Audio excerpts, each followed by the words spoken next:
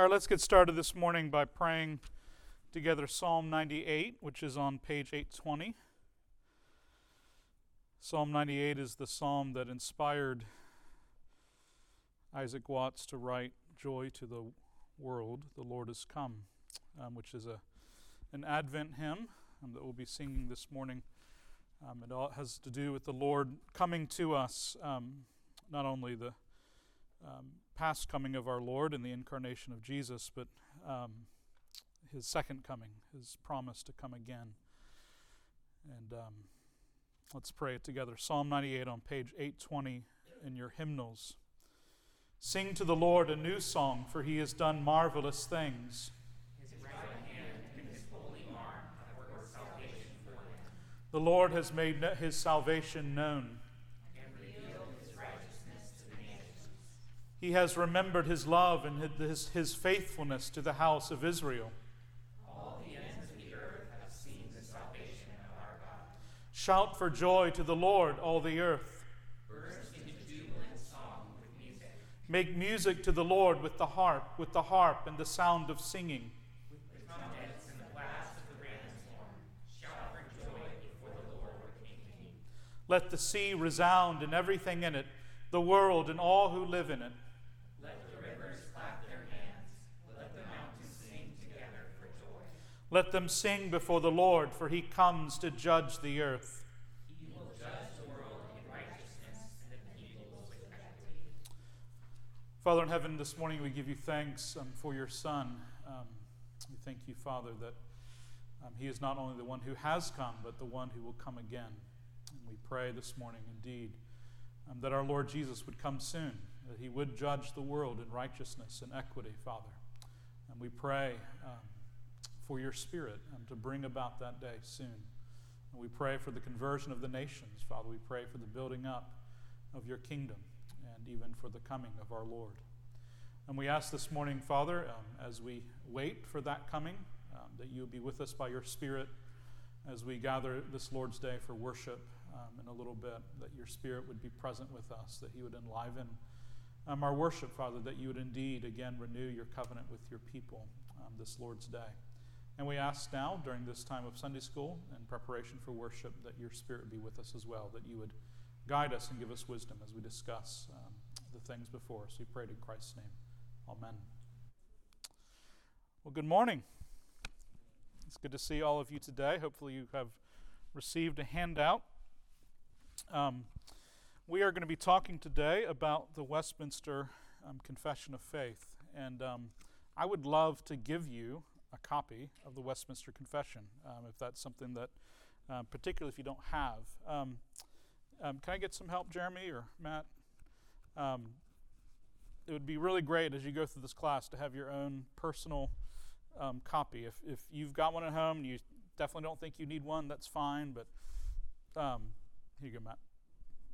But take one otherwise.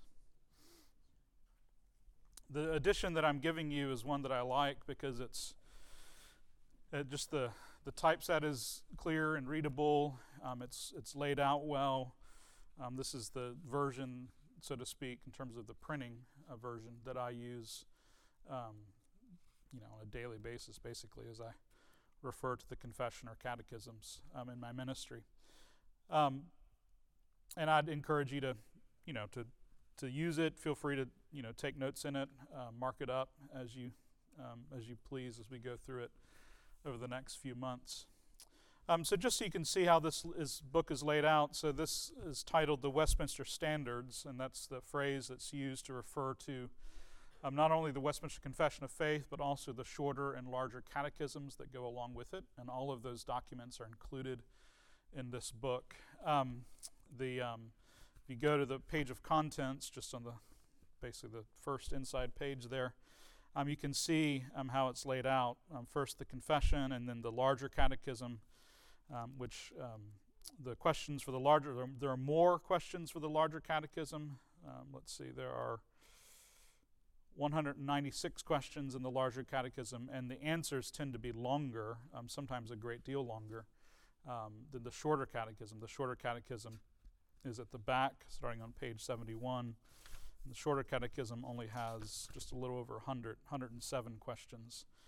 And so my understanding, at least what has been passed down to me, is that the Larger Catechism was originally developed largely for ministers in their training for the ministry and for more advanced adults as they sought to understand the theology of the standards. And the Shorter Catechism was intended largely for children. And actually we do use the Shorter Catechism in our training of our Covenant kids here in Sunday school. And the Shorter Catechism questions tend to be pretty concise and brief, and generally, any of us would have no problem memorizing the questions and answers in the Shorter Catechism. The Longer Catechism or Larger Catechism is that'd be more challenging. Some of those questions are quite extensive, but I would say the Larger Catechism, in my experience with this document over the years of my ministry, is an invaluable tool where the writers of the standards go into a great more detail about different aspects of the things that are discussed in the confession. And so that's something to keep in mind, that the Larger Catechism is often a place where you can find more information, more exposition of a particular theological topic. And so I would commend it to you as a resource. But we're going to be focusing our attention on the Westminster Confession of Faith in the coming months. And again, you can see that in the table of contents there. It's the first thing that's in this document, beginning on page 3. And you can see on that table of contents the 33 chapters that are covered in the Confession of Faith, which is just a helpful guide to have, just as a resource to. This is one of the, I think, benefits of the confession, is how well it's laid out and how comprehensive it is. It doesn't cover everything, of course, in the Christian life, but it covers, I would say, most of the central things at least. So you have topics like of the Holy Scripture, of God and the Holy Trinity, of God's eternal decree, creation, providence, the fall of man, sin, God's covenant with man, Christ the mediator, and then you have a chapter on free will, effectual calling, and then you begin to see the Ordo Salutis, beginning with effectual calling, justification, adoption. The Ordo Salutis is a Latin phrase that just refers to the order of salvation, the way in which God saves men, the way in which that happens, the different parts of that. So effectual calling, justification, adoption, sanctification, saving faith, repentance of good works, perseverance of the saints, etc., and then into more specific topics, ethical topics, really, as you think about the law of God, Christian liberty, religious worship, the Sabbath day, oaths and vows, the civil magistrate, marriage and divorce. And in the last section, you have ecclesiology, what we believe regarding the church. So a chapter 25 on the church, and then the communion of saints, the fellowship that the saints share in the church by the Spirit. Then a chapter on the sacraments generally, then on the two sacraments, baptism and the Lord's Supper, and then some other ecclesiastical topics, church censures, which is essentially church discipline, is what's being referred to there, and then the role of synods and councils of the church, and then last things, the last two chapters, right?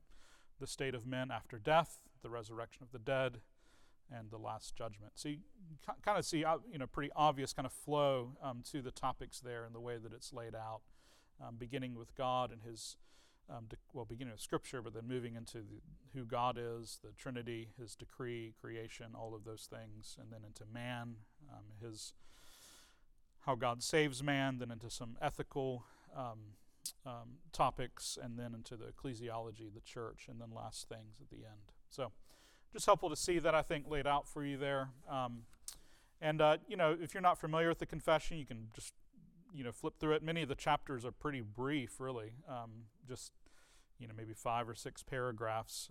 So it's not a long document in terms of the total word count, but there is, it's very dense in some ways in terms of how much is packed into those words in those paragraphs, and I think we'll see that as we move through it.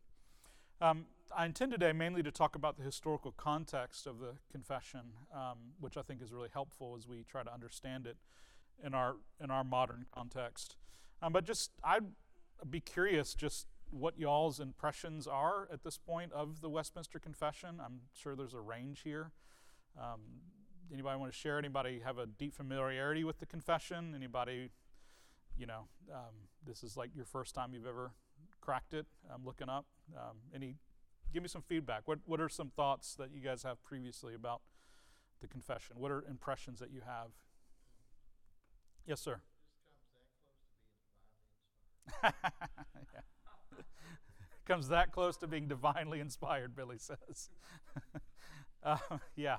Well, what's interesting, of course, and I'm sure you know this, is that the writers of the confession make it very clear early on that that what they're writing is not divinely inspired, and they differentiate it from Scripture. I am sympathetic to that position. I think it is in terms of a confession of faith, I think it is the height of what the church has produced thus far in its life. It doesn't mean that we can't do better, and at this point, the confession is over 300 years old, and so almost 400 years old, and so perhaps we should think about that in terms of the writing of new confessions and creeds of the church. Yeah. Anybody else?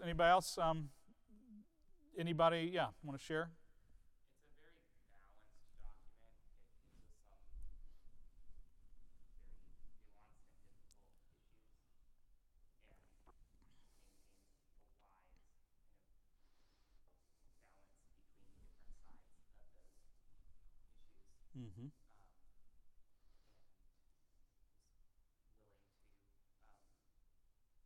willing to let tension be tension. Mm-hmm. That's one of my main impressions. No, I think that's right, James. So James is saying that there's a lot of balance and even nuance within the document, that it's willing to maintain tension in regards to things that the Scriptures don't give us all the answers for. It's willing to say that at times, and I think that's right. And I think we're going to look at this today, but one of the fascinating things about this confession is it's one of the few Protestant confessions that were produced by a group of people working together rather than largely just one person. And there are some particular ways in which more people were involved in this confession for a longer period of time than any other Protestant confession that's ever been written. There were about 100 men involved in the writing of the Westminster Confession of Faith over a period. The Westminster Assembly met for 9 or 10 years as a whole, and about 3 of those years were given over to writing the Confession of Faith. So I think that's part of the reason for that, is that you had lots of, at times, men who agreed fundamentally on things of the faith, but had different perspectives on how it should be articulated or expressed, and they worked together over a long period of time to articulate it in just these words. And in many ways, the confession leaves room for different perspectives on matters that are not essential, which is the deliberate decision. And I think that's true too. I think the confession often has this reputation, maybe, or people have an impression that it's just very esoteric and it's very sort of dry. But I would really challenge that. In my view, the confession, and particularly the larger catechism as well, can be very pastoral, can speak very clearly about issues of the heart and of theological nuance. And I think it's a wonderful document in that sense.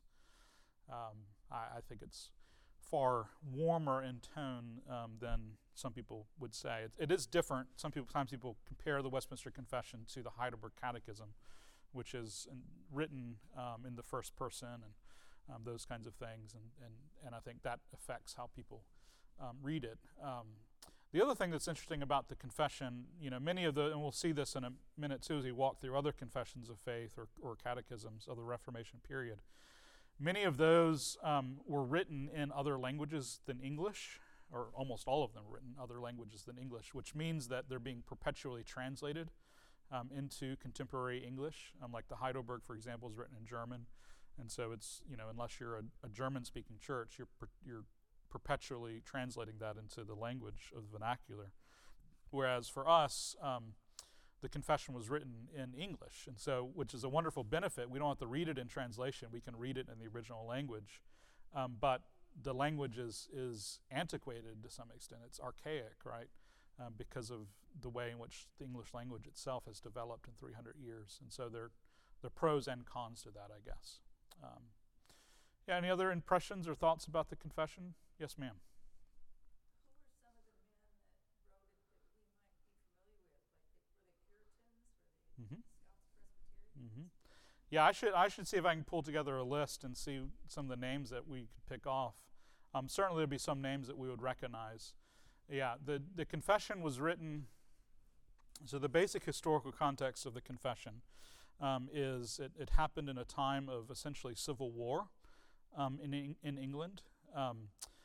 James, you recall the way in which the monarchy impacted the religious expression of the English people in a very direct way, right? Henry VIII leaves the Roman Catholic Church, establishes the Church of England.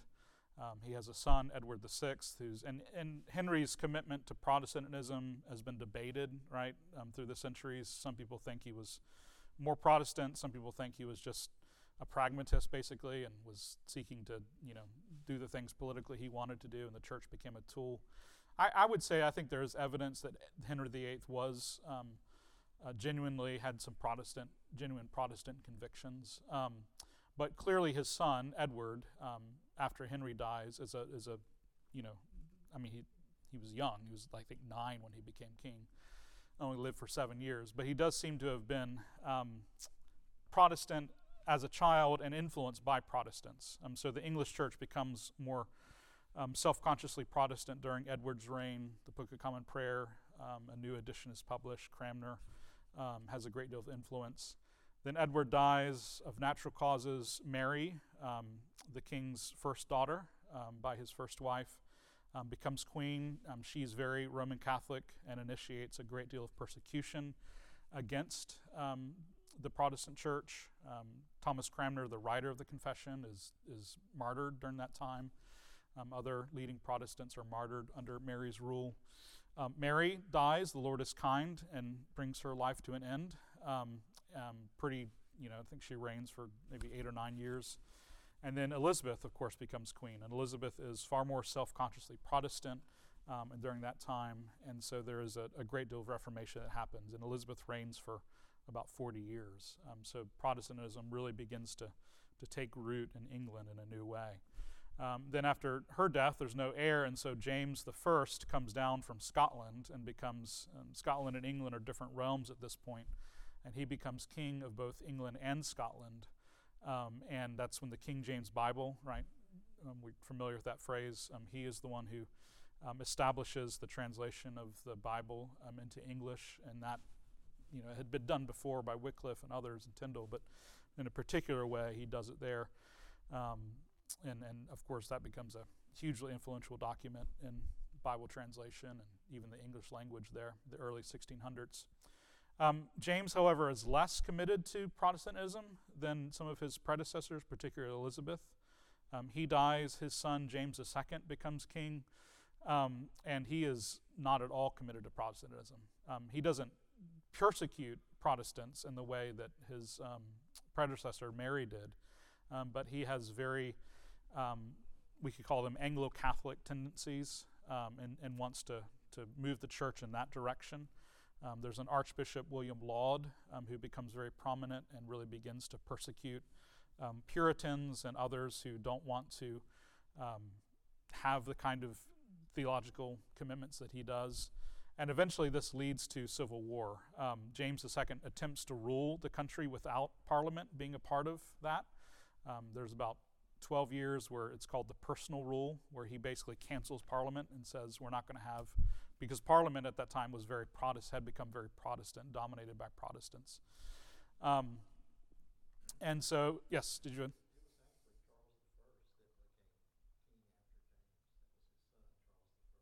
Oh, I'm sorry.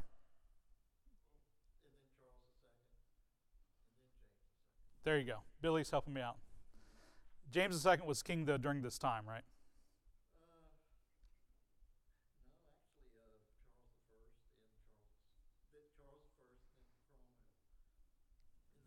In that era. Okay, I'm sorry. Thank you, Billy. That's great. So Charles is king. So there is but all the things I was saying earlier in terms of the movement towards the Roman Catholic Church were taking place.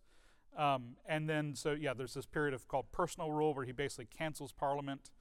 And then there begins to be civil war. This is when Oliver Cromwell becomes really prominent and is a really successful general in the field for England. He fights against the king. There's civil war, essentially religious civil war, between people who are loyal to the king, who tend to be more Roman Catholic in their affections, and then the more Protestant people who are connected to Parliament. And so it's during this time that when Parliament reinstitutes itself, the king has fled London at this point, and there's the Scottish people are coming down, and Scotland's a complicated place at this time too, because the Scottish people in general are very Protestant, very Reformed because of the influence of John Knox. So they essentially joined forces with Parliament against the British king.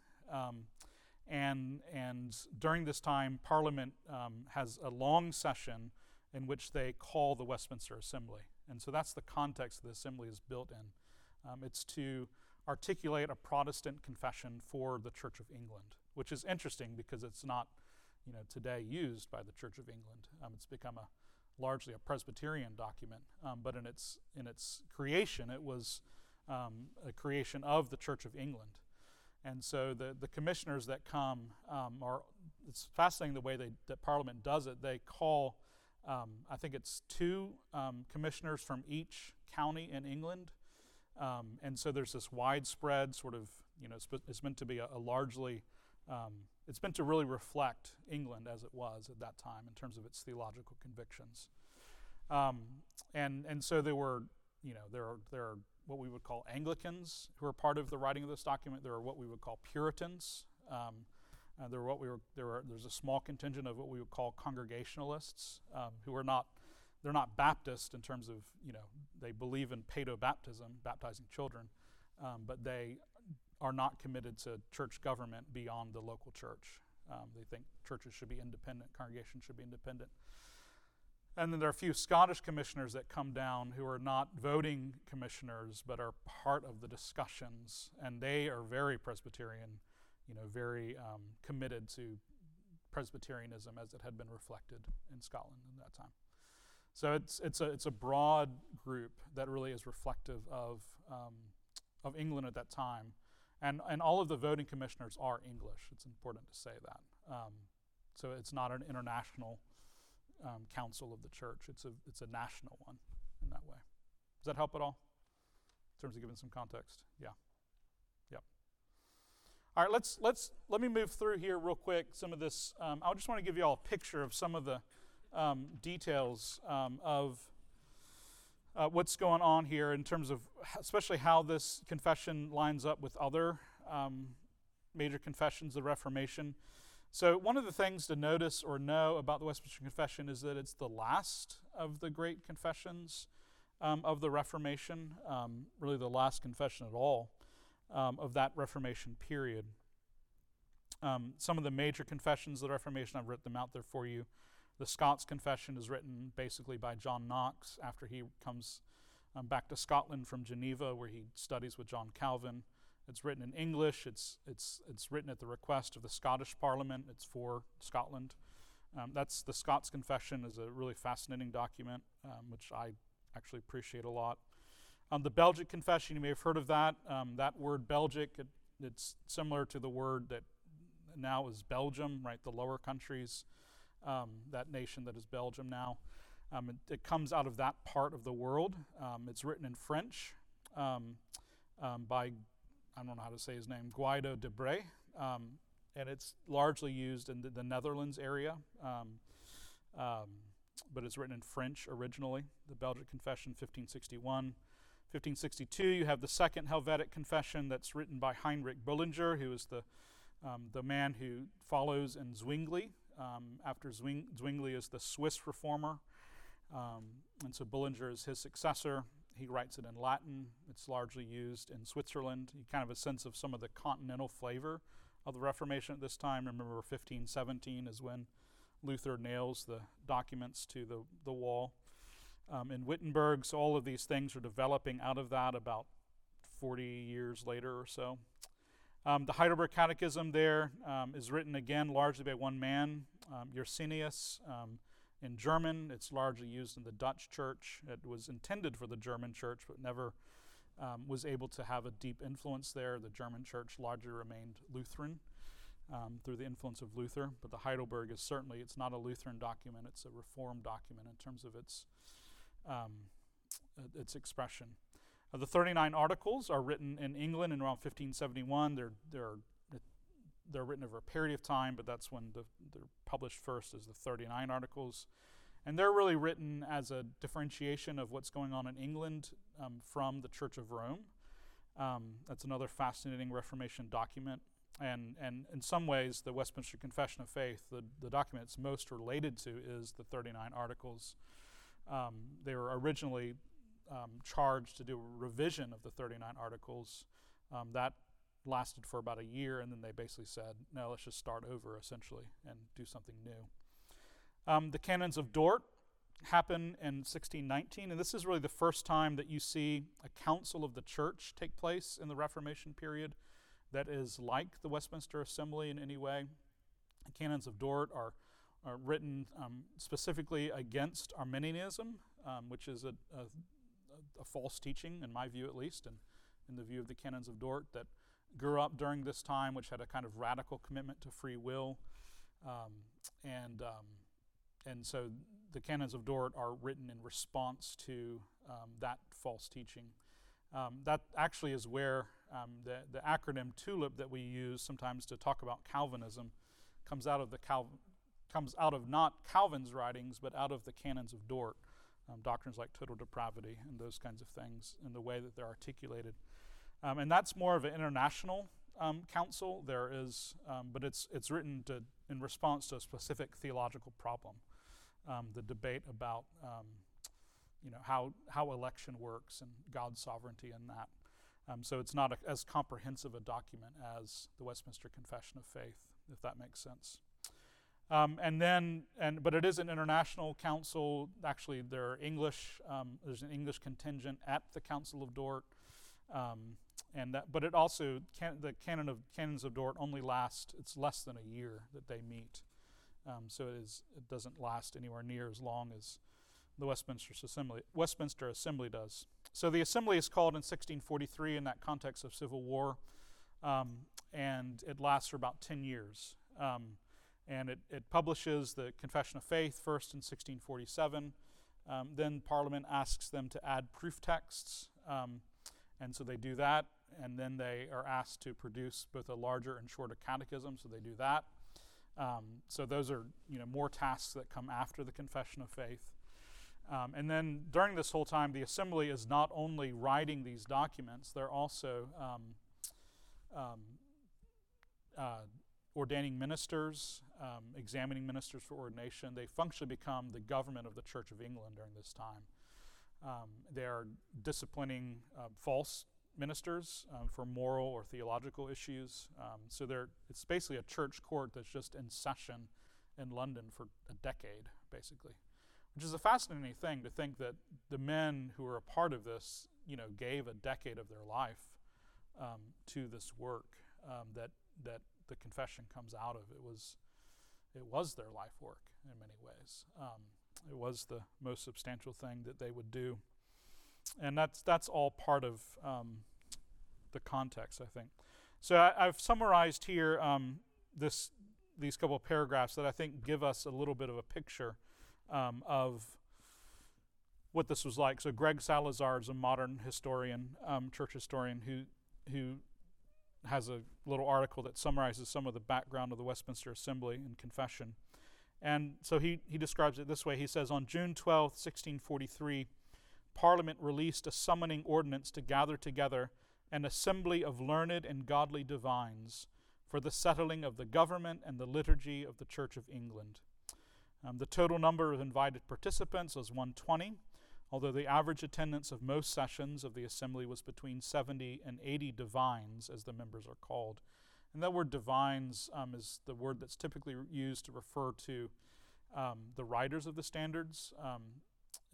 it's an archaic term today. It would be considered an archaic term. At the time, it just meant minister. It just meant someone who was speaking of divine things. Not that the word divine wasn't used the way that we use it today to refer directly to God.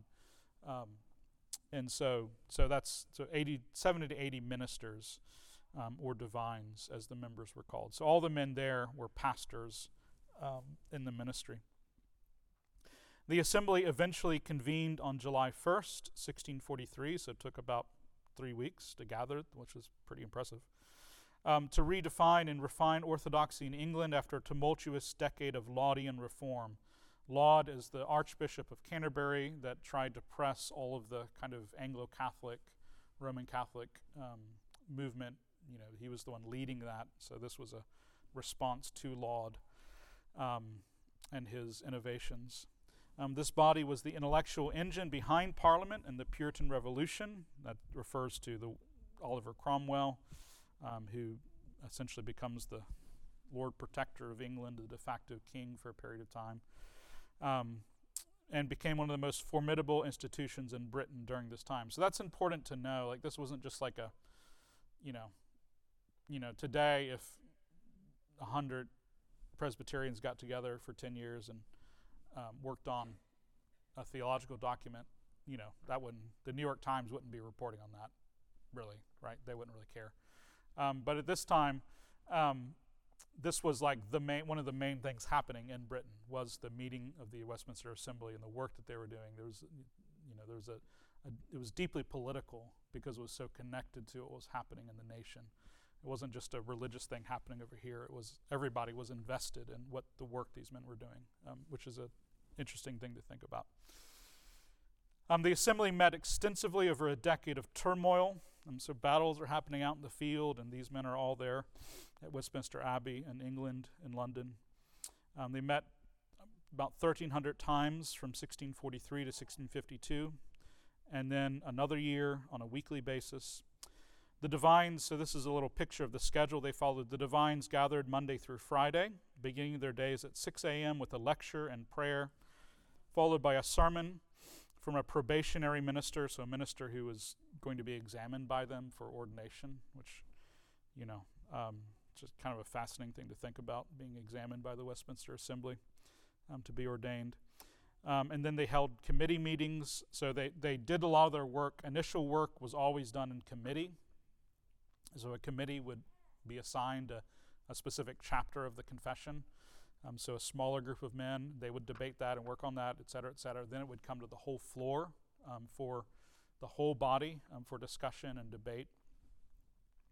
The plenary session, so that's when the assembly's meeting as a whole, began at 9 a.m. and consisted of debating the day's proposition until lunch.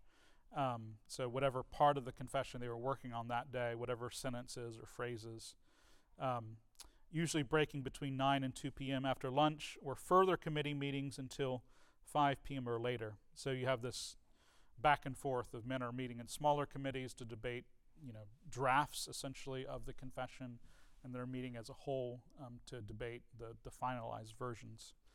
While the divines' initial aim was to reform the 39 Articles, eventually they pursued a full-scale reformation of English worship, doctrine, and church government, and that was because that was the instruction that they received from Parliament. And actually there are some members who were members of Parliament themselves and also part of the assembly.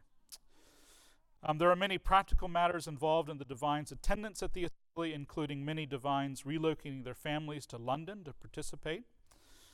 So this, deeply impacted their lives. Basically, they moved to London for a decade from whatever part of England they originated from. This explains why only half of those invited were present at the opening ceremony. Members were paid 4 shillings per day for their labors. I have no idea what that is equivalent of in today's dollars. Though in the end, members only received half of the final remuneration that was due to them. Understanding this context allows us to appreciate the literal blood, sweat, and tears that went into crafting these principled documents. This reveals that far from being armchair theologians, these men understood that the matters they were considering were truly matters of life and death. They pursued their ministry in the midst of a gruesome civil war. that divided the country and resulted in the execution of the king. And the king was executed by Parliament during this time, the only king in British history that was executed. As a result of these labors, they produced not only the Westminster Confession of Faith and larger and shorter catechisms, but also the Directory of Worship, a Psalter, other shorter papers. They also examined more than 2,000 preachers and some heretics. Any thoughts or questions about that? I've got some other things here to say, but does that give you a little picture of what's happening here? Was the confession slightly modified over the years? The version we have here, is that what you're saying? From the original version, has it been modified? Yes. This version that we have, the version that's used by the American Presbyterian Church, which is largely, I mean, confession is used in other parts of the world, but it's most primarily, I would say, used in the United States, has been modified largely around questions of the relation between the state and the church, and also some of the language about the Pope being the Antichrist. So those are two of the primary changes that have happened in this version of the confession versus the original version. So I would say they're relatively minor amendments that have been made. And theoretically, the confession that we use in our denomination could be amended at any time.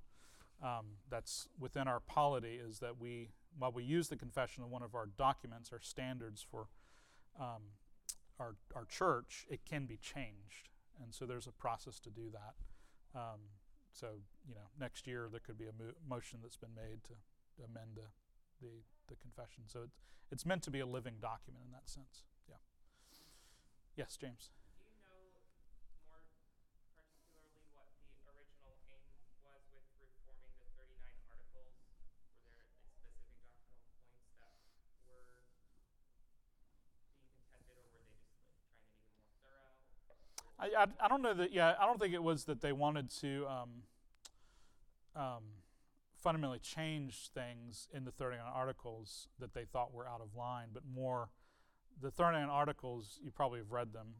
They're very brief, right? They often are a sentence or two for an article, and so I think largely it was to make them more robust rather than to alter them in some fundamental way.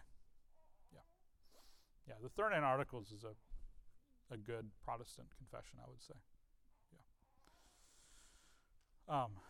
And today is still theoretically at least held by the Church of England. I don't know that that's works itself out consistently in the way that it should. But all right, let me. I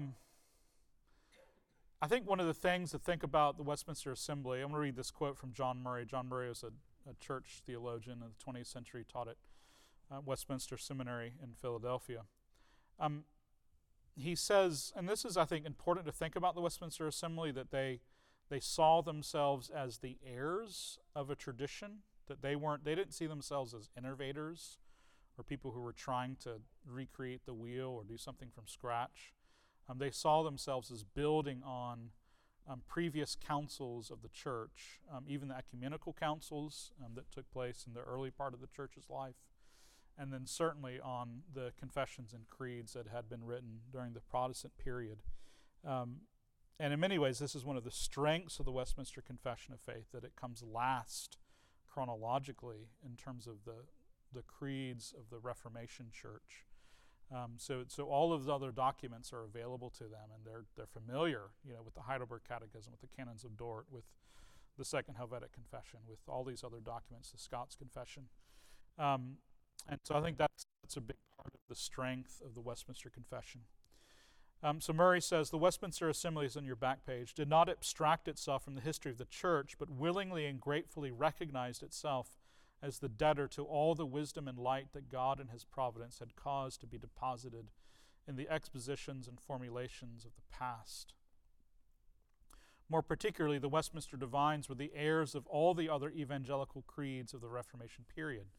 So that list that I gave you here, and it's important to say, I've only listed here on the front page of your handout, in my judgment at least, the most important 7 or 8 confessions and creeds that have been written during the Reformation period. But there's another 40 or so that I haven't listed here. That period, between like 1540 and the early 1600s, those 50 years or so, 60 years, are just incredibly rich in terms of theological articulations that are being made by the church.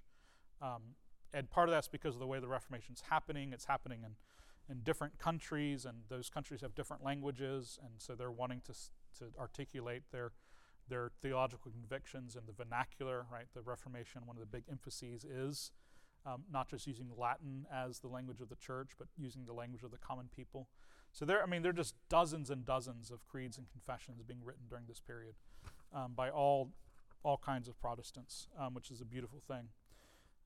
The Reformation of the 16th and 17th centuries was peculiarly prolific in the production of confessions of faith. It was an age of ardent and polemic faith, and the framing of creeds or confessions was the natural result.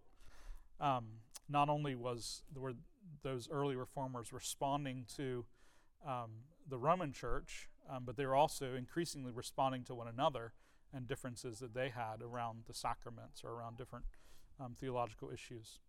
It is noteworthy, however, that the Westminster Confession and Catechisms are the last in the series of the great Reformation creeds. This fact of chronology is itself of great significance. The rich repertory of Protestant confessional statements covering more than 100 years lay open before them. It was their happy lot to compare, to sift, to select, and to evaluate in the full light of more than a century of faithful and devoted labor on the part of others. But perhaps, so basically Murray's saying this idea of chronology is really important when we come to the Westminster Confession, that they had those other documents to read and to use as sources. But then he goes on to say that the Westminster Confession is also unique in this way. It was a larger assembly that met for a much longer time than any other Reformation creed, and that's absolutely the case. So those are two things to really think about, both the chronology of the Westminster Confession, but also in terms of when it's written, but how it's written, that it's written by so many men, so many learned men who were theological geniuses in many ways, and they wrote it collectively together. It wasn't anyone's personal confession over a long period of time.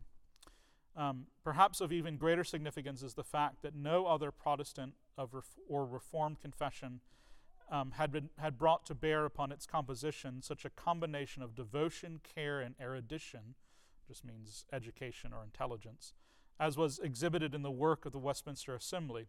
The Westminster Confession and Catechisms are therefore the mature fruit of the whole development of creed formation throughout 15 centuries of Christian history, and in particular they are the crown of the greatest age of confessional exposition, the Protestant Reformation. No other similar documents have concentrated in them and formulated with such a precision so much of the truth embodied in the Christian revelation. So I think that's something just to think about and be aware of as you come to the document, as you're reading it. Just all of this history, all of this story that led to its production. Any comments or questions about that? I'm going to read to you. This last section is written by Robert Bailey, who's one of the participants in the assembly, and I think is an interesting perspective. But any questions about anything I've said in terms of the formation of this document, or why it's different, how it's different from other Reformation creeds or catechisms or confessions? Any thoughts, questions, comments?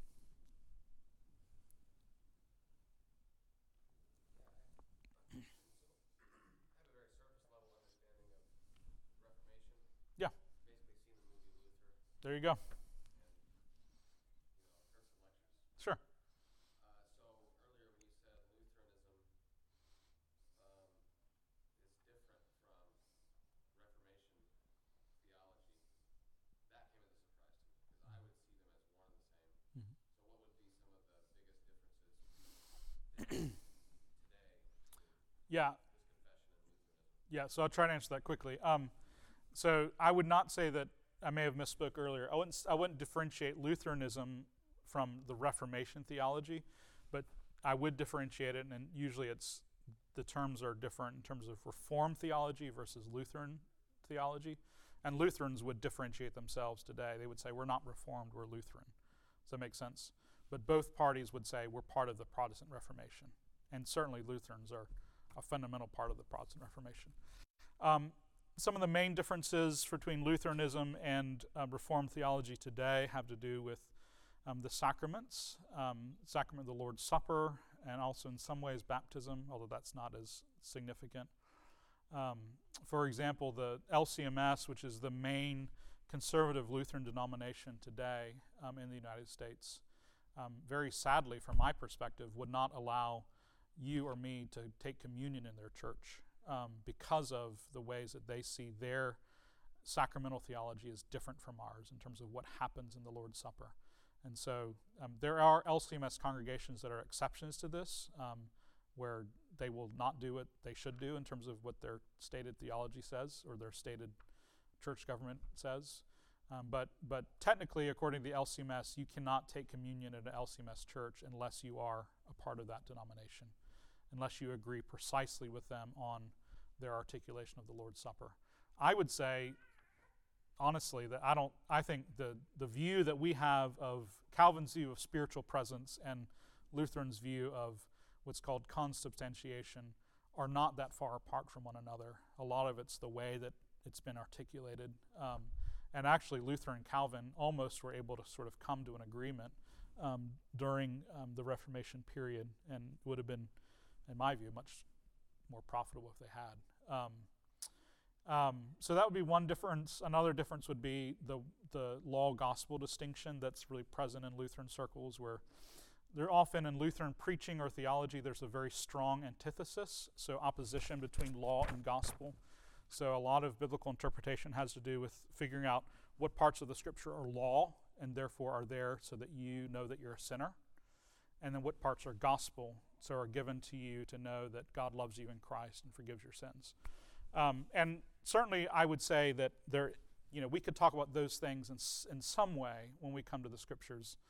But the Reformed branch of the church would have a much higher view of the law as a good thing that is given to us for far more than just disclosing our sin.